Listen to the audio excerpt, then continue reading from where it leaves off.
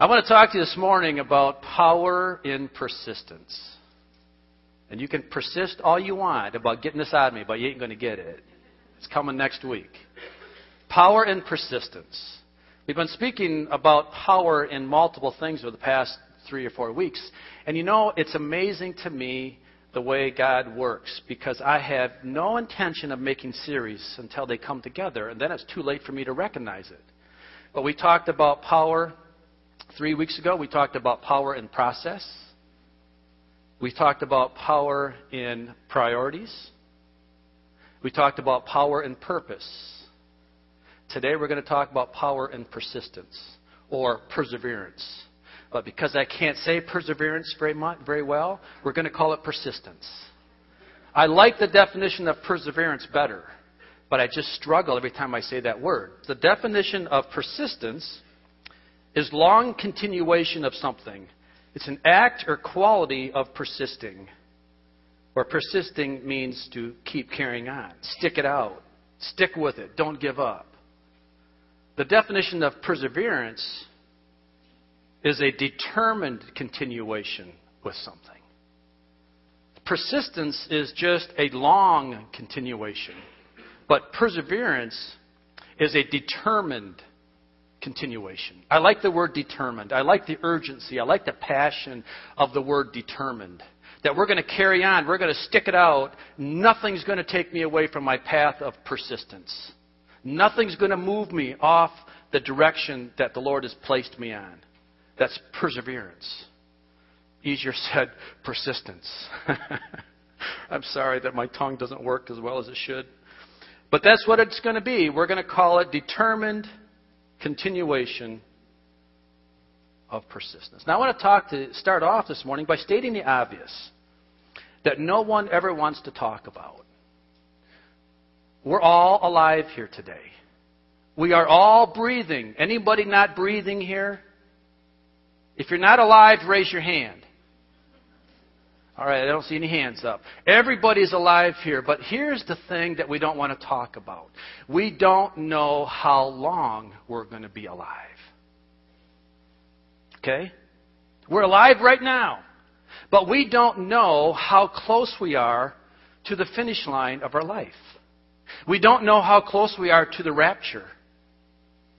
And I'll tell you right now, it's one day closer than it was yesterday. All right? It's one day closer. I don't know if it's tomorrow. I don't know.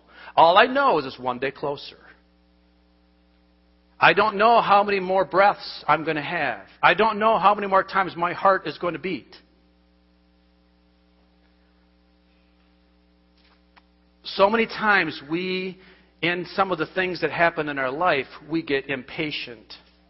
When things don't happen as quickly as we want them to happen, we don't know how close we are to the finish line, but yet we have a tendency to give up because it just didn't happen when we thought it should. That's why we're going to talk today about the power of persistence, the power of perseverance, the determined continuation of keeping going, of sticking with it, of not giving up. We have no idea how close we are. I heard a story about a young lady that was trying to swim the English Channel. And she got in on one side and she was swimming. She got in the France side and was swimming to the English side. And she got in the water and she was going strong. And it got real foggy. It kind of got really bad weather. And she swam and swam and swam hours and hours and hours, 12, 13 hours, a long time in the water.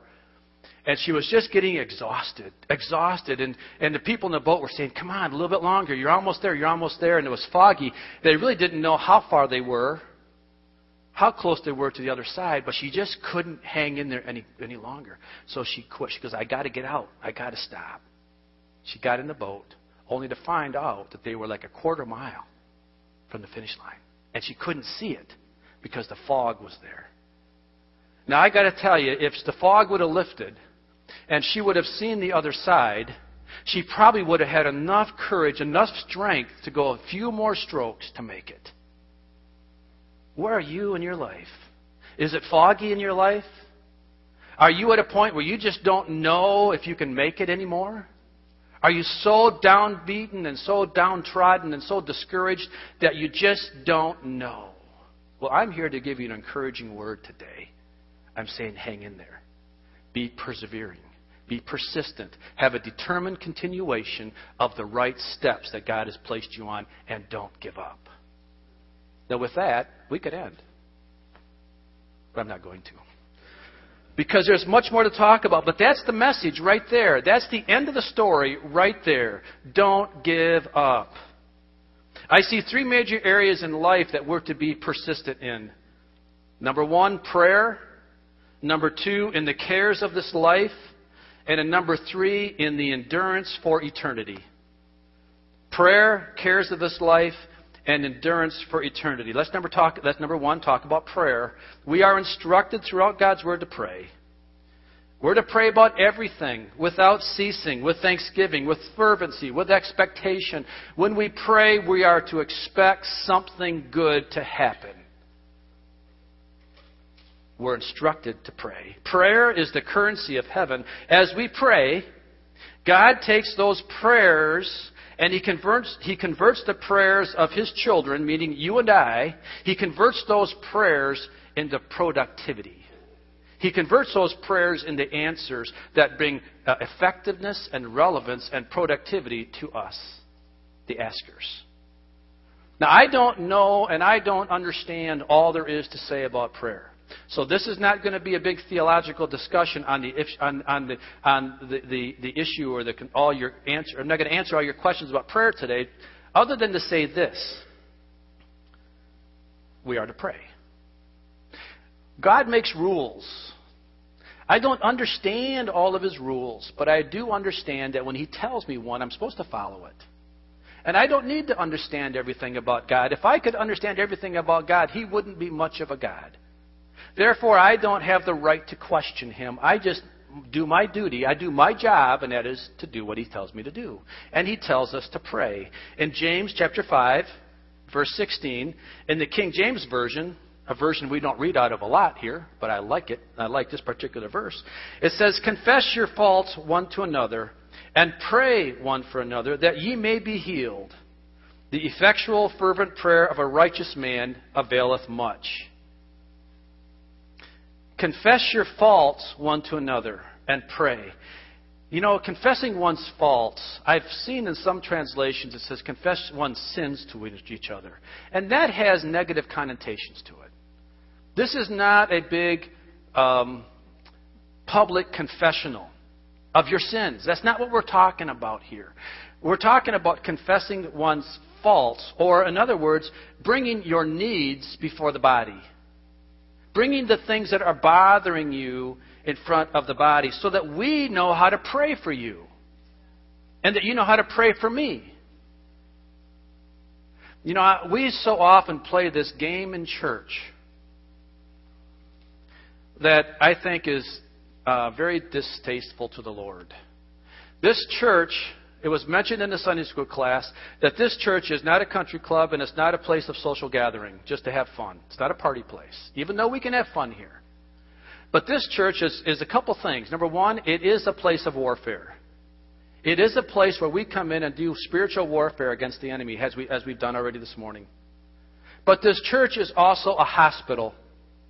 It's a hospital for those that come here with broken hearts, emotional needs, financial needs, spiritual needs, physical needs. But yet, why, when we come into church, when we're hurting, when we have these problems in our life, why do we so often come in as soon as we enter the doorway and somebody says, "Hey, how you doing?" And I'm saying, "I'm doing great.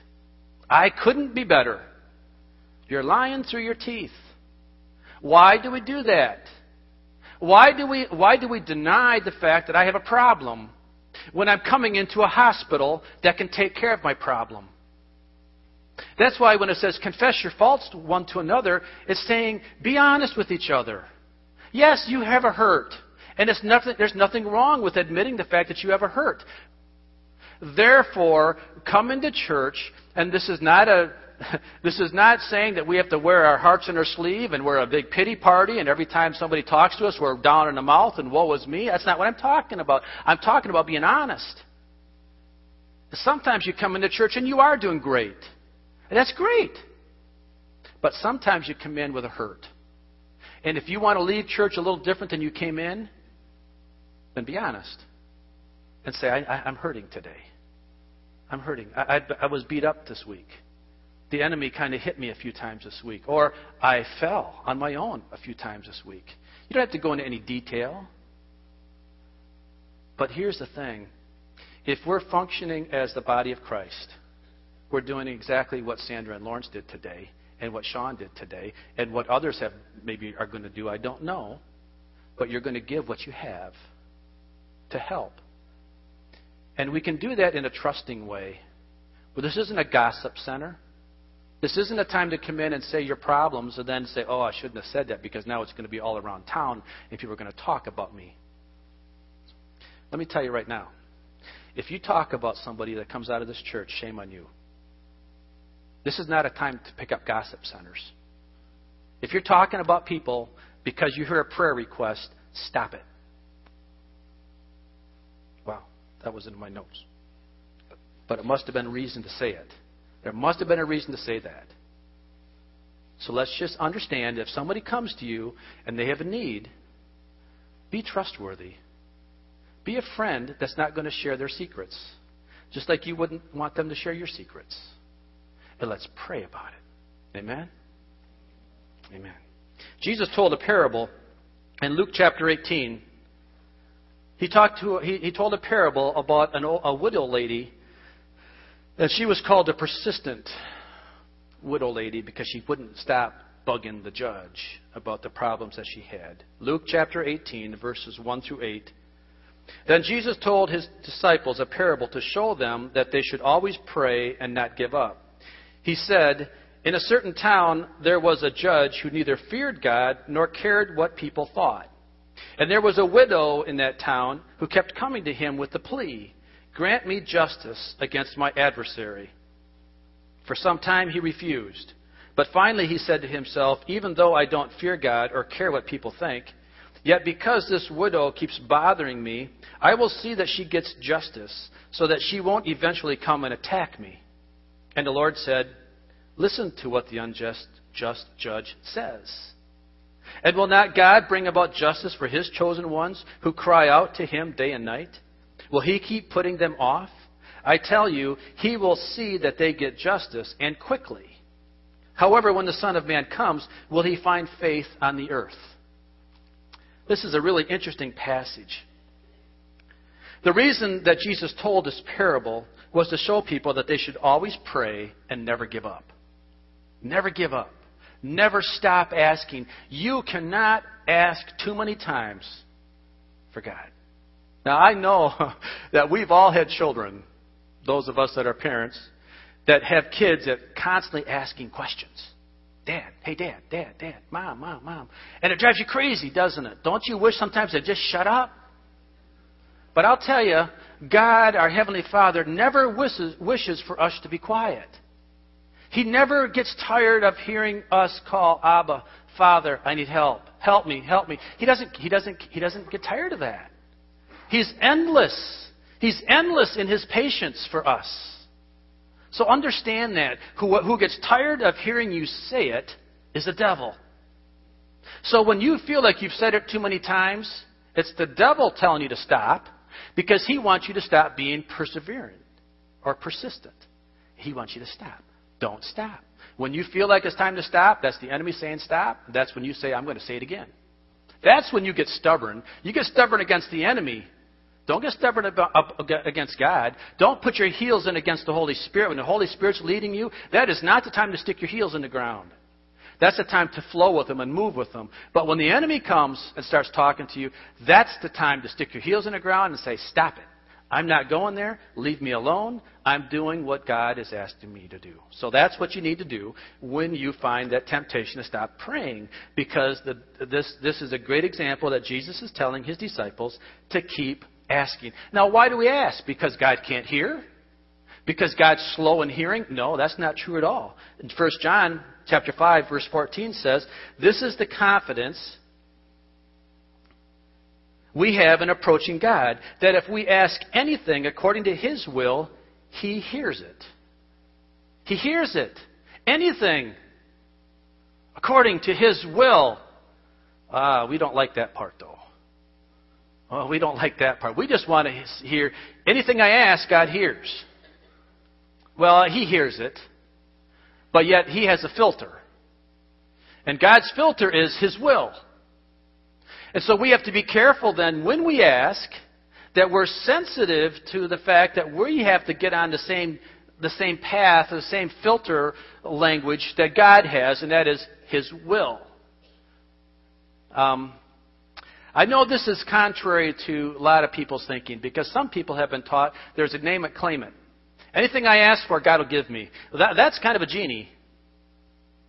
And I don't know that we can really call God a genie. I think we call God a God. And when God is God, He is sovereign, and He has a will for us, and He has a plan for my life, and He has a direction for me, and He knows my end from my beginning, and He knows what needs to happen in my life as I'm trying to follow Him and trying to take steps in His path, that He has to allow certain things to happen in my life so that I have the outcome that He wants. So the prayer thing gets a little bit confusing sometimes, and this is where I want to be careful, because I don't want you to think that you can pray for a Cadillac and think a Cadillac's going to show up, unless it's in God's will. If it's in God's will, guess what? You're getting a Cadillac. Or, if it's in God's will, you might get an Impala. There's nothing wrong with an Impala. I have one, gets great gas mileage, and I love it. I don't care what I have. I just want to be in God's will. And when I'm praying God's will, when I'm persistent in praying God's will, the answers are going to come because He's going to hear it, and He's going to give it according to what He wills for my life and for your life. And it may not be what you want, but it'll be what's good for you, because it'll be what God wants for you. And when we can understand that, when we can grasp that, and we can be comfortable in that, it takes a lot of competitive spirit out of the church. It takes a lot of judgment out of the church, because you don't have to look a certain way for God. You have to look a certain way for me, because I'm a man. But you don't have to look a certain way for God. He says, you come as you are. You don't have to clean yourself up, nor do you have to tear yourself down. If you're wealthy and if you're rich, you come to wealthy and rich. If you're poor and downtrodden, you come poor and downtrodden. Don't build yourself up, and don't tear yourself down. You come just as you are, and He will work with what you are. We think that we have to be poverty. We have an issue, or whenever we go to an extreme, we have a problem. If I say I'm preaching the poverty message, that no, I have to give everything away before I can be holy, that's not right. There's nothing in the Bible that says that. Now, in the early church, when they gave things away, that wasn't because God wanted them to be poor. At the same time, if somebody says, well, but God wants prosperity, and God wants health and strength and riches for us, and we have to be rich, and we have to have everything we want in life before God's showing that He's blessing us, that's not true either. I don't see that in the Bible. What I see is God wanting to meet my needs, and God wanting me to be contented wherever I am. That takes a lot of pressure off, doesn't it? You don't have to be a certain way to fit into this church. To fit into the body of Christ, you just be who you are, and then let Jesus clean you up. If He wants to tear you down, He'll tear you down. If He wants to build you up, He'll build you up. You don't worry about it. I don't worry about you. You don't worry about me. Love me, and I'll love you. And when we love each other, then we're doing what God wants us to do. Amen?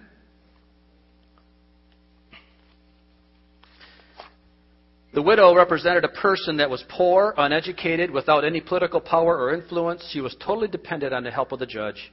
If she was going to have any resolution or relief in her situation, she had to get it from the judge. That's the way we need to be with God. That's the way I need to get with God, that I need to know that I am nothing. I am totally dependent upon Him, and when I can get that resolution in my spirit, then I'm like the widow. Now I keep asking. I keep asking. I keep asking. I keep asking. I keep asking. See, the judge was a wicked man. He didn't fear God, nor did he fear people. So he didn't do it for the right. He didn't do it for the right reason. He didn't answer the widow's request because he cared for her. He gave in because he didn't want to get beat up. Now, I'm sure this widow wasn't going to beat him up, but I think he could have been beat up politically. I think he could have been beat up by his reputation in the community. And I think he was more concerned about doing the right thing for her to protect him, not her. He didn't care about her. See, the difference here is that God, our Father, cares about us. He cares about you. He loves you. Do you love your children? Do you do good things for your children? Yes. Yes, you do. And God loves you more than you love your children. If you can believe that, God loves you more than you love your children. So why wouldn't He then want to do good things for you? He does. He does. But keep asking. Why do we keep asking? A lot of it is because we need to know in our own hearts, why am I asking for what I'm asking for? Or how important is it to me? The prayer that comes over the dinner table or before I go to bed at night may have some truth to it. But if I don't feel the burden of the prayer, then I probably won't keep asking. The asking is more for me than it is for God. It's for my benefit that I keep asking because it helps prove to me what's really important to me. What's really important to me. And then when I start to see what's important to me bubble to the surface, and I can deal with it. And I can start dealing, and I can start judging it. I can judge myself. I'm supposed to judge myself. I'm supposed to judge my desires. And when I keep seeing this one desire keep coming up, I need to judge it. Is it right? Should I pray for that, or should I put that away? Should I keep believing on that, or should I understand that's not really what I need to be praying for?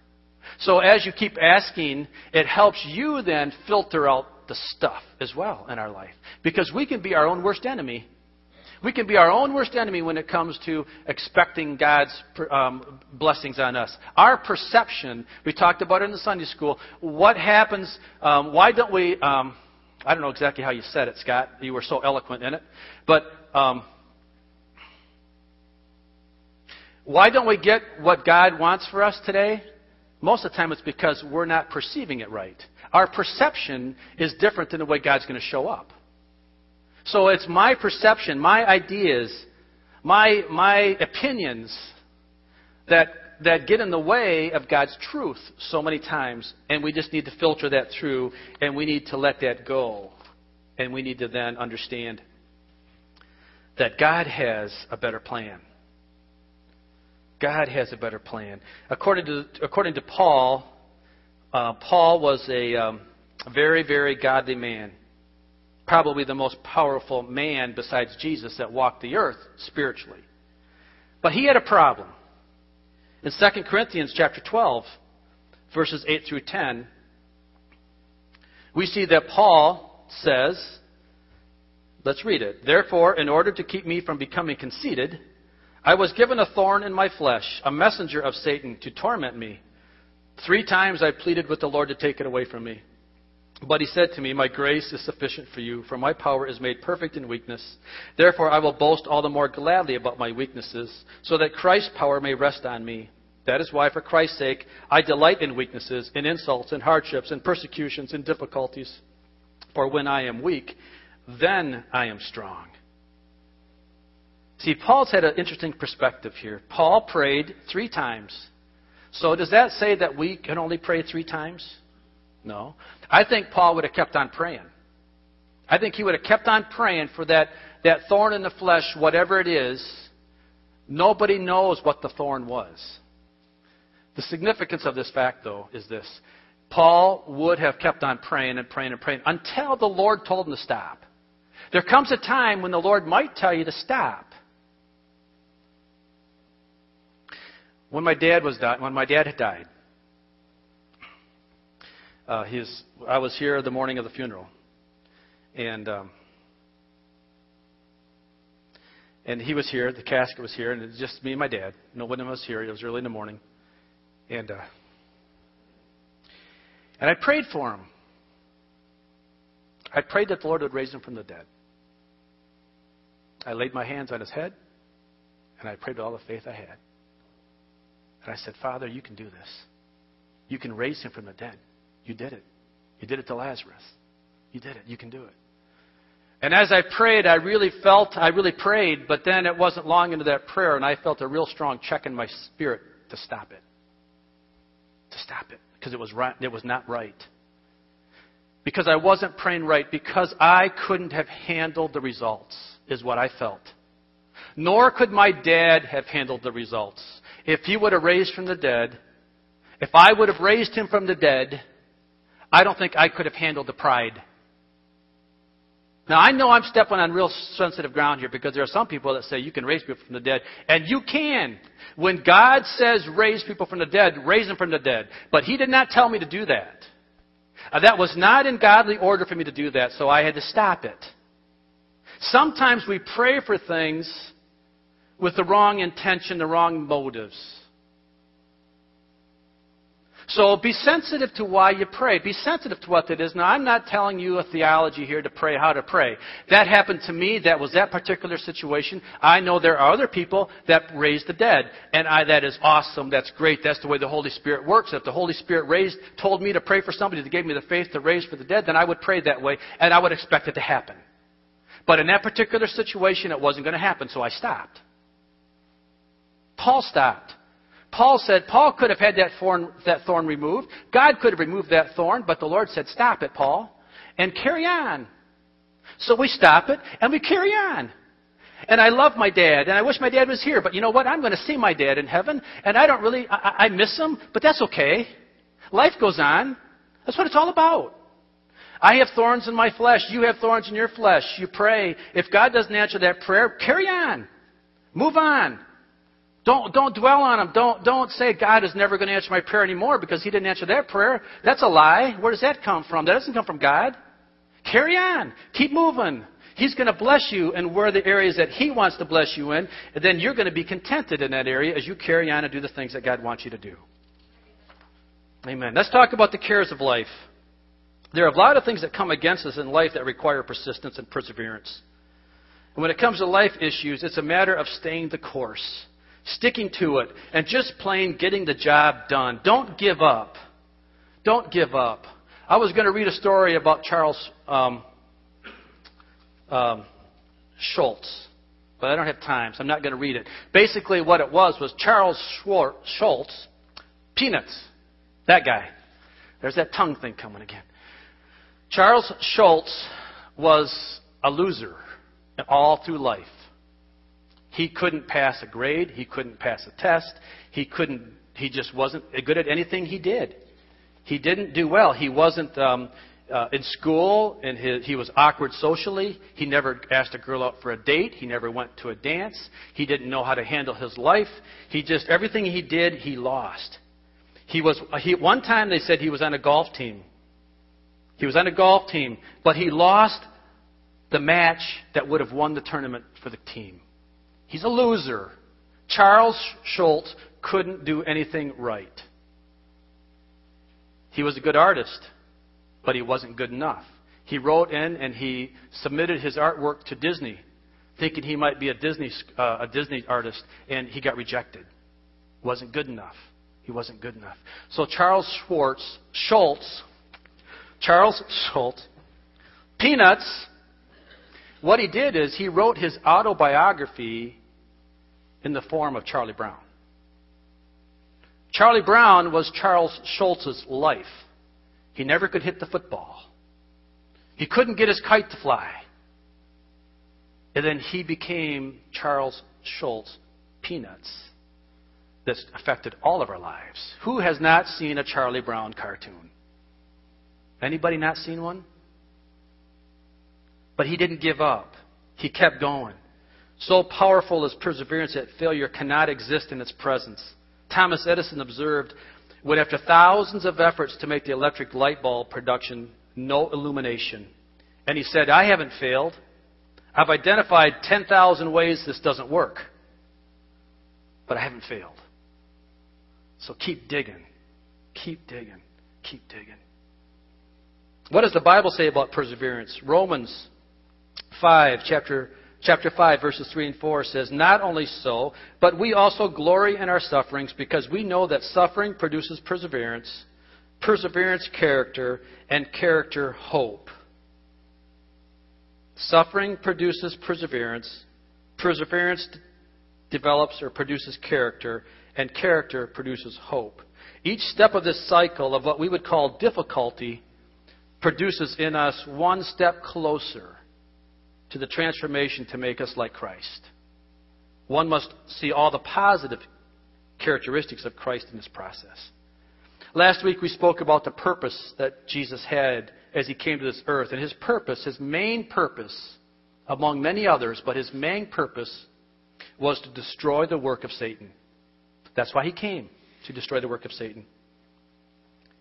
But yet Christ had to suffer in this purpose. Now, how did he suffer? Obviously, besides the cross. How did Christ suffer? How did Romans 5 carry through in Jesus' life, where suffering produces perseverance, and perseverance character, and character hope? Jesus was fully man, at the same time fully God. You don't think Jesus had to develop some of these characteristics? As a man, Jesus had to develop things. As God, he was already God. He was already there. But yet, because of the mystery of his manhood and his godhood, we have to understand that he had both to deal with. He had both. In his man, he had issues to deal with. He had characteristics to develop. Jesus suffered, I believe, a lot prior to the cross. Understand that when Jesus was a young boy, you don't think he took any ridicule from his peers? You don't think he maybe was laughed at a little bit because of his right position of life? Let me ask you, in your situation, when you're in your school gang, high school kids, college kids, when you're working with your peers, if you make a stand for Christ, and not a stand that says you put a placard on that says the end of the world's coming, you're making a fool of yourself. I'm not talking about that. I'm talking about just being a holy man, or a holy man, or a holy woman, or a person that doesn't do wrong because you know it's wrong to do wrong. I'm just talking about living a right life. Do you ever get persecuted for that? Do you ever get laughed at a little bit for that? Yeah, sure you do. That's suffering. I think Jesus suffered a lot that way. I think he got a lot of people saying, "Who do you think you are?" And it was before his time, so when he was anywhere from 5 years old, where he was probably reaching the accountability ages, all the way up to 29 years old, when 30 years old is when he began his ministry. All that time in there, he had to live a holy and a natural life. And he had to take a lot of stuff from people, a lot of guff, a lot of just probably really, really bad stuff that he had to take from people, and he couldn't react to it in a negative way. Wow. You don't think that's suffering? You don't think that developed a little bit of character in his life? You don't think that character development in him was also for me? So that I can learn maybe to deal, that I can maybe learn how to develop some character when tough things come to me, when the kids laugh at me, or when I get ridiculed at work, or in college, or whatever it is, where I can then stand for Christ. And you don't think that develops character? Yes, it does. And then after that happened, or after Jesus had the perseverance to develop character, then comes the hope. And yeah, he suffered a lot at the end of his life. The last hours of his life, we can't even begin to comprehend the suffering that he suffered. But he had a hope. He knew his purpose. He knew why he was doing what he was doing. And he persevered through all of that, with the hope of seeing his Father one more time. And because of that, I have hope. And because of that, you have hope. And so now we then can take that all the characteristics that Jesus developed, and then we can apply them in our life. Sometimes the hardest times for us is just living life in a way that we can get through. Colossians chapter 1, verses 9 through 10 in the English Standard Version. It says, and I love these two passages of these two scriptures. And so from the day we heard, we have not ceased to pray for you, asking that you may be filled with the knowledge of His will, in all spiritual wisdom and understanding, so as to walk in a manner worthy of the Lord, fully pleasing to Him, bearing fruit in every good work, and increasing in the knowledge of God. We are to walk in a manner pleasing to the Lord. We are not to please men. I'm not walking my life to please men, but yet I will please men when I please the Lord. My motivation has to be to please God. I bear fruit in every good work, meaning that I'm going to be productive. Fruit is a productivity tool of the tree. People and things and animals are nourished from the fruit. Reproduction happens from the fruit. Bearing fruit in every good work is meaning that I'm going to be productive. We are going to be life givers, and thus we are going to be relevant and effective. We're going to be just like our mission statement says, that we are going to be heavenly effective through earthly relevance as we are fruit bearers for Christ. And we're going to constantly increase in the knowledge of God by doing Bible study, by coming to church, by praying. Let me throw out a challenge. By being in church when church doors are open. I know I'm getting hard here. Come to church Wednesdays. Come to church Sunday nights. Come to church on Tuesdays. Doesn't mean this is the only place you can grow, but you know what? There's good growth happening here. There's good Bible teaching happening here. There's good truth being spoken here by whoever's teaching. I trust all the teachers we have in this church that they're teaching and preaching the Word of God. It's good stuff. You need to be here. That is fruit bearing, and you need to be here so that you can fertilize your tree, so that you can develop and you can bear good fruit.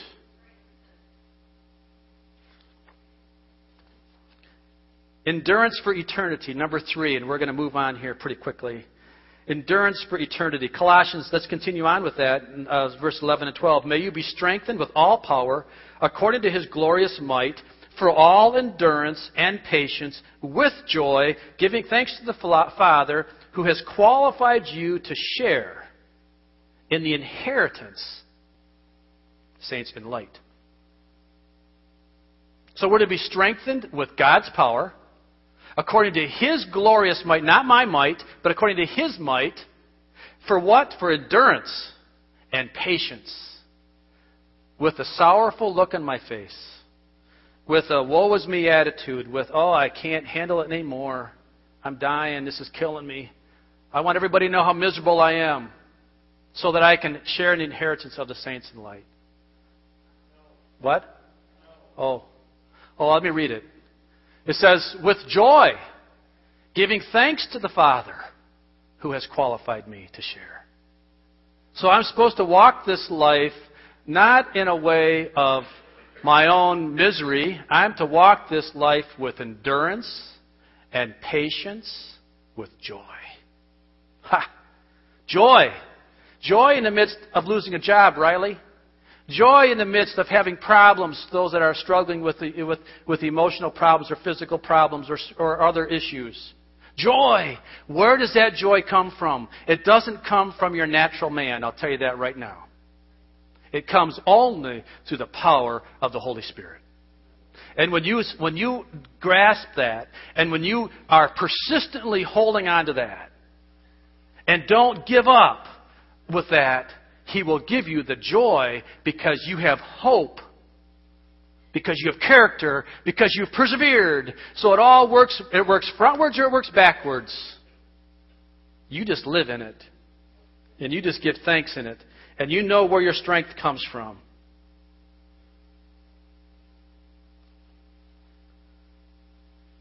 Determined continuation. Perseverance.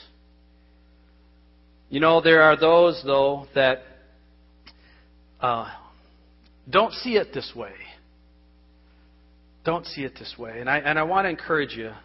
And I want to say some things that are going to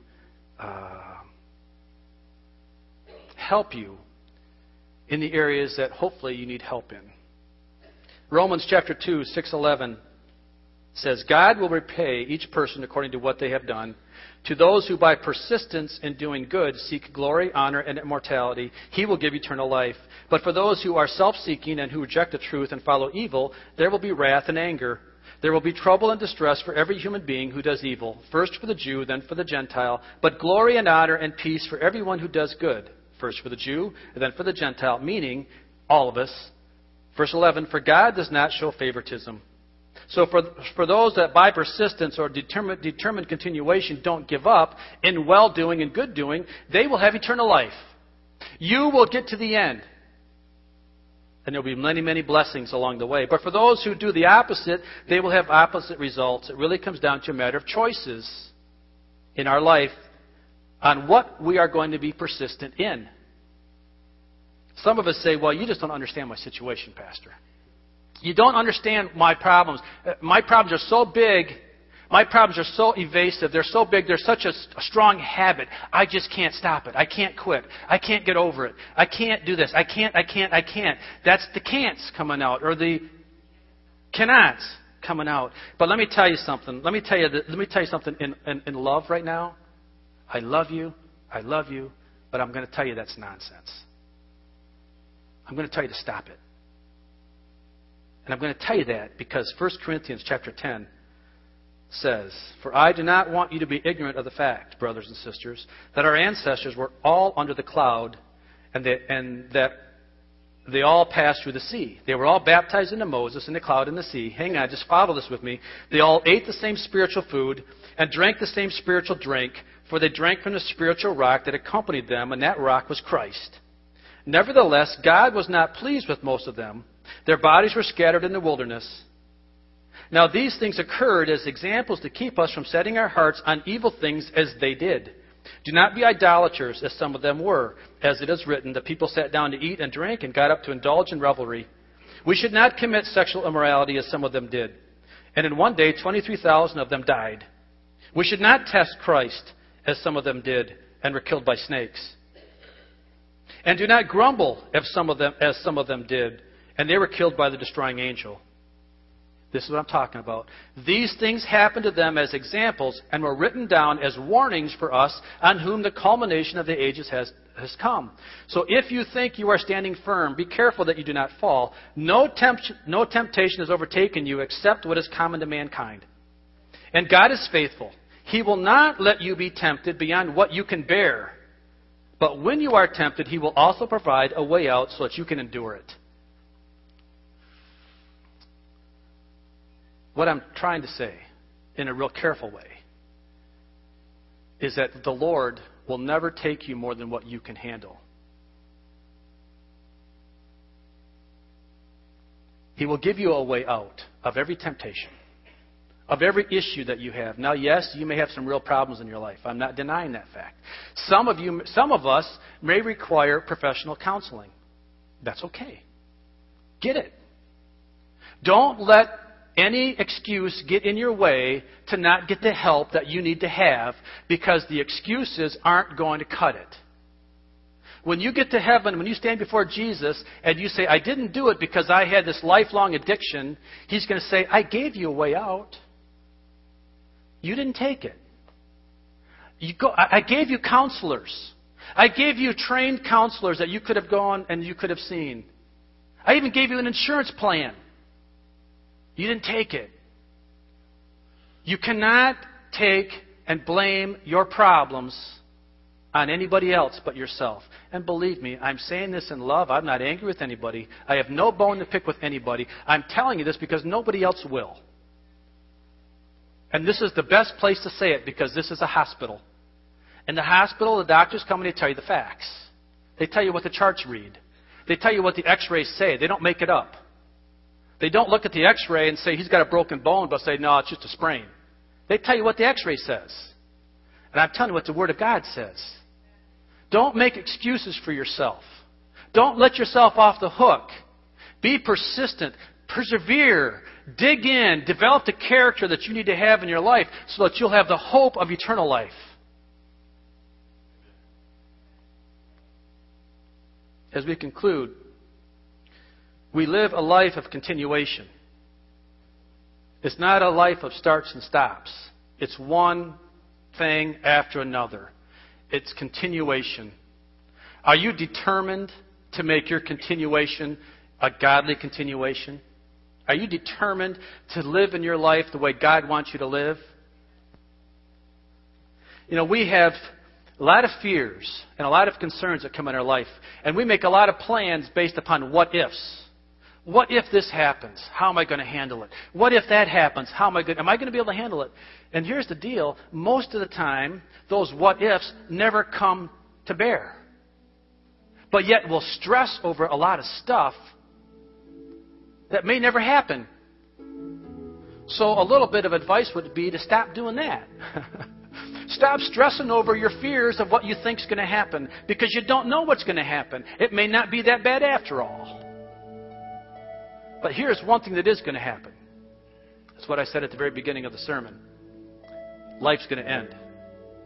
That will happen. Your life is going to end. Someday, somehow, some way, either through the rapture of the corporate body where we're all raptured together, or your own personal rapture of your death, your life is going to end. Now, here's the question for you. Are you going to be persistent in it? What do you want when your life's over? Where do you want it to be when it's over? Do you want to be on the roll call that says, well done, thou good and faithful? Are you going to persevere now? Are you going to be persistent now? So that when your life does end, however it ends, that you're on the right side.